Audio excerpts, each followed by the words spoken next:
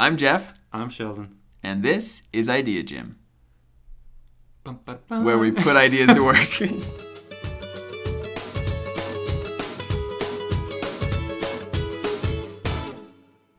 Okay, so episode 1, we talked a lot about this because for us it's this launch of something great. Or maybe the in our mind. potential great.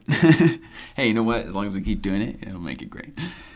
But for us, we wanted it to be something that really resonated with people and with us. And what we came to was habits. Not habits. What would you call it? Not goals, processes. Yeah, systems. Systems. Daily routines, right? Daily routines, systems, processes, the things that you do every day that lead to results.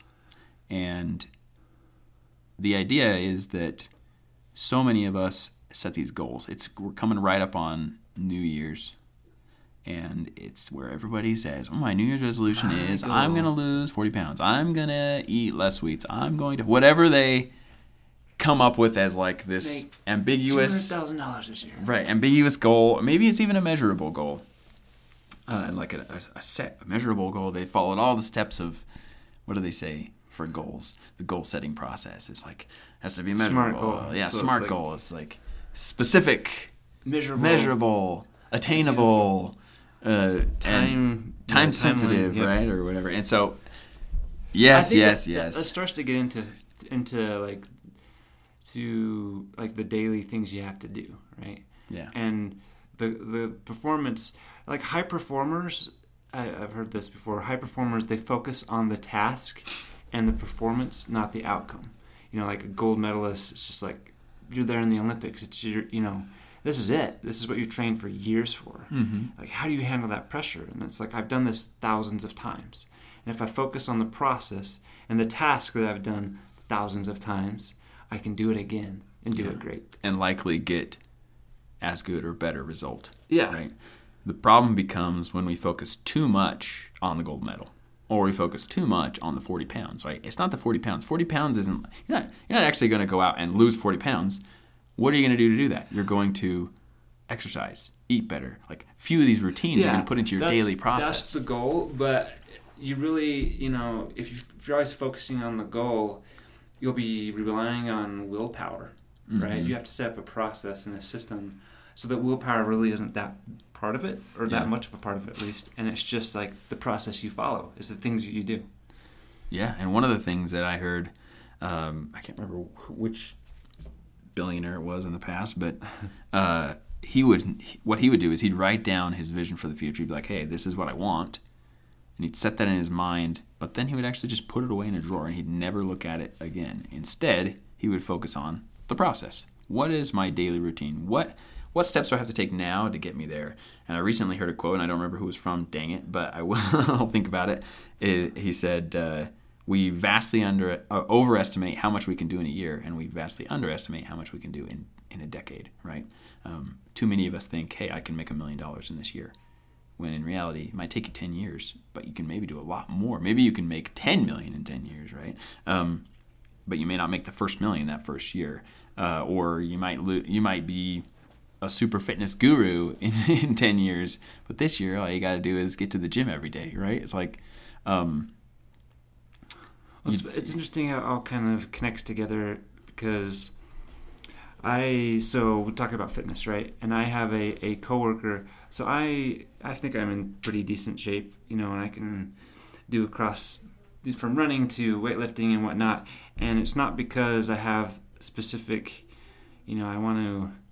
I like races. We've done races together, actually. Things like that. But I have a coworker that a few years ago, we were just talking. We're like, we sit here and eat our lunch at our desks, work through lunch, and doing nothing for us. So we both decided we're going to start working out during lunch. And for 3+ years now, we've been doing that. And I have more muscle now than I ever did in my 20s, in college or anything like that, in better shape. Yeah. Right? And to one extent, that's kind of, at least for me, a symbol of like, it's the process. And it's not hard. I mean, it's hard to go to lift the weights or run or do whatever.